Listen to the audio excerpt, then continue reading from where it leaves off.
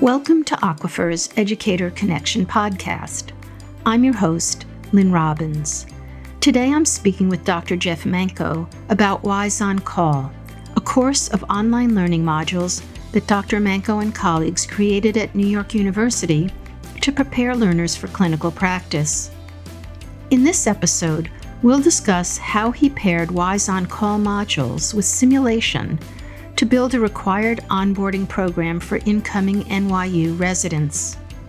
We'll also explore how you might successfully incorporate WISE on Call modules into your own educational programs.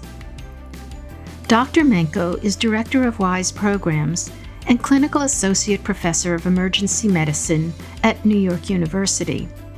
Jeff, I'm so delighted to speak with you today. Thanks, Lynn. I'm looking forward to having a great discussion about education and using our WISE on Call modules. I was reading a description of the modules that said that they're symptom-based and they include an introduction, a review of causes, a sample patient case, practice questions, a symptom checklist, and references. What else should I know about them? The WISE on Call modules hit upon the most common chief complaints. It provides a very broad differential diagnosis, so it includes all different organ systems so that you're not just focusing on the one that seems to be the most obvious.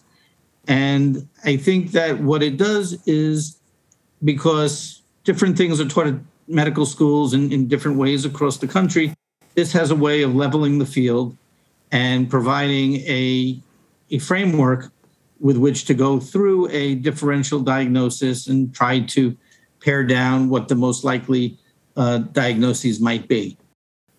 Could you tell me a little bit more about the checklist? That seems like a critical component of these modules. Each module, we have a checklist. It has history, physical, labs, imaging. It will differentiate between certain diagnoses and others where you can say, okay, this seems more to be a GU issue or GYN issue, or what is it that it might be? If it's a GI issue, what are the things that tend to be more likely to be infectious versus inflammatory versus something else?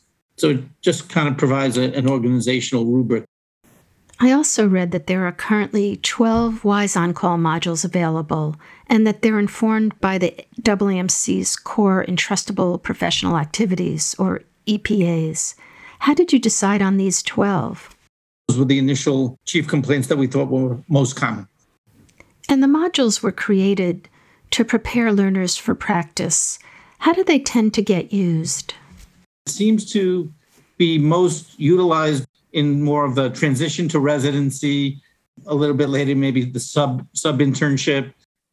And one of the things that I would add also is we've been talking about using these modules sort of late in the medical student curriculum, kind of towards the end of medical school, beginning of internship. But I know many programs that use them earlier on in the curriculum, where they're able to do things like, if you're in your surgical module, you do the WISE on Call abdominal pain module, and then you can tie that to the WISE MD module on appendicitis. So you can have a patient that sort of comes in with an undifferentiated abdominal pain. You go through it, you think they have appendicitis, and then you link it to now, well, if it is appendicitis, what is that going to look like in the OR? What are the steps that the surgeon's going to go through? And so there are a lot of ways in which the modules can kind of interconnect in an educational, plan. So you can mix and match, and you can choose to use pieces of the module that are appropriate for the level of learner that you're teaching. Correct.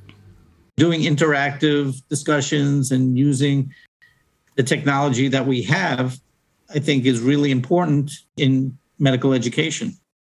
It certainly lends itself to learning on your own. It really lends itself to case-based discussion where you have students who have gone through this, kind of the flipped classroom model. And there's a faculty member or a senior resident to debrief and kind of have a discussion about it where they've already gotten a baseline fund of knowledge or foundational knowledge on the subject.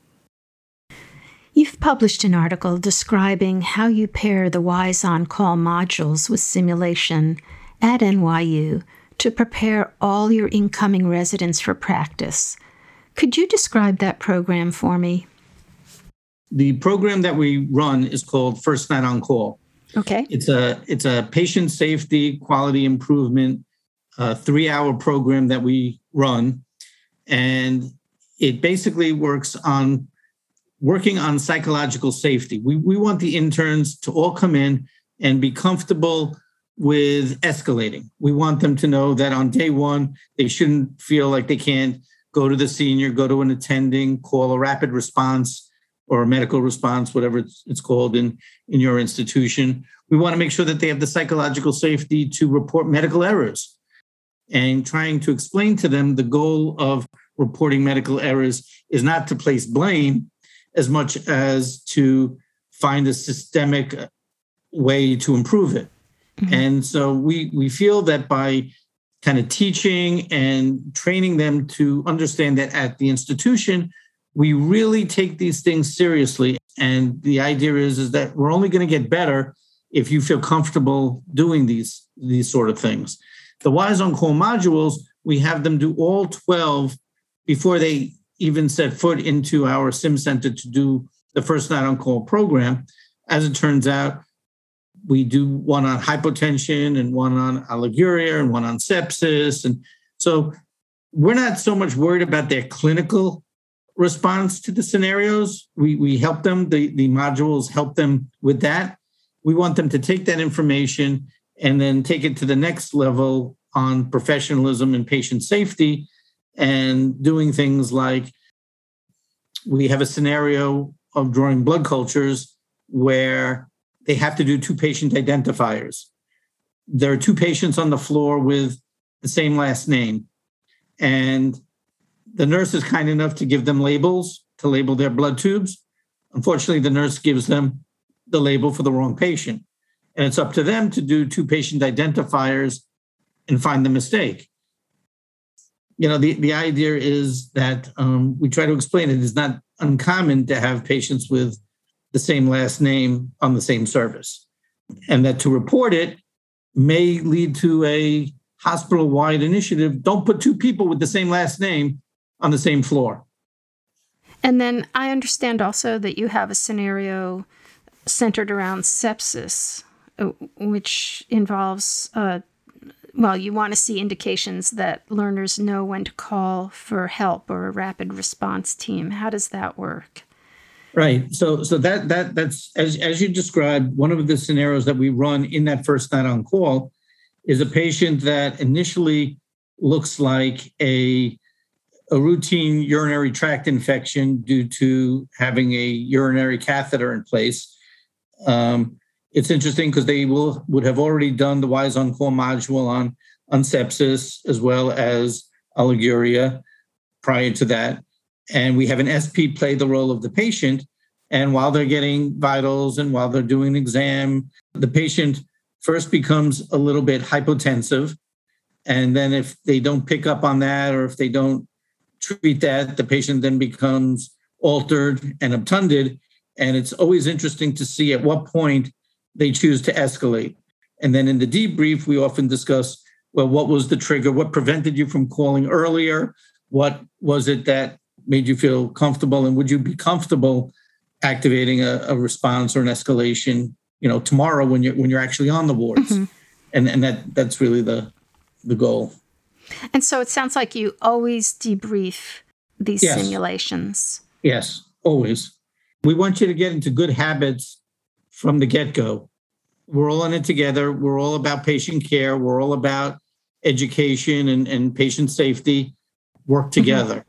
You'll have many fewer bad outcomes if you communicate well and you're not afraid. Well, it's perfect, right? You have the modules that your learners can go through, and then you can test or assess what they actually got out of those modules in a simulated environment. You've done a lot of looking at learner perceptions and reactions. Can you just share some of them with me? Sure. We surveyed them, by the way.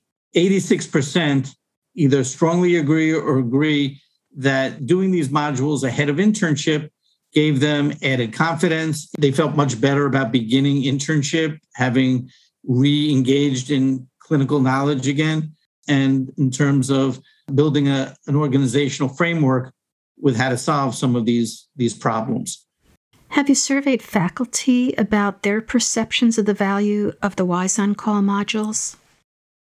Several years ago, we had the program directors choose 5. We said, you have to do 5, whichever 5 you think. Maybe we thought that the general surgeons wanted a different 5 than the OBGYNs or the dermatologists.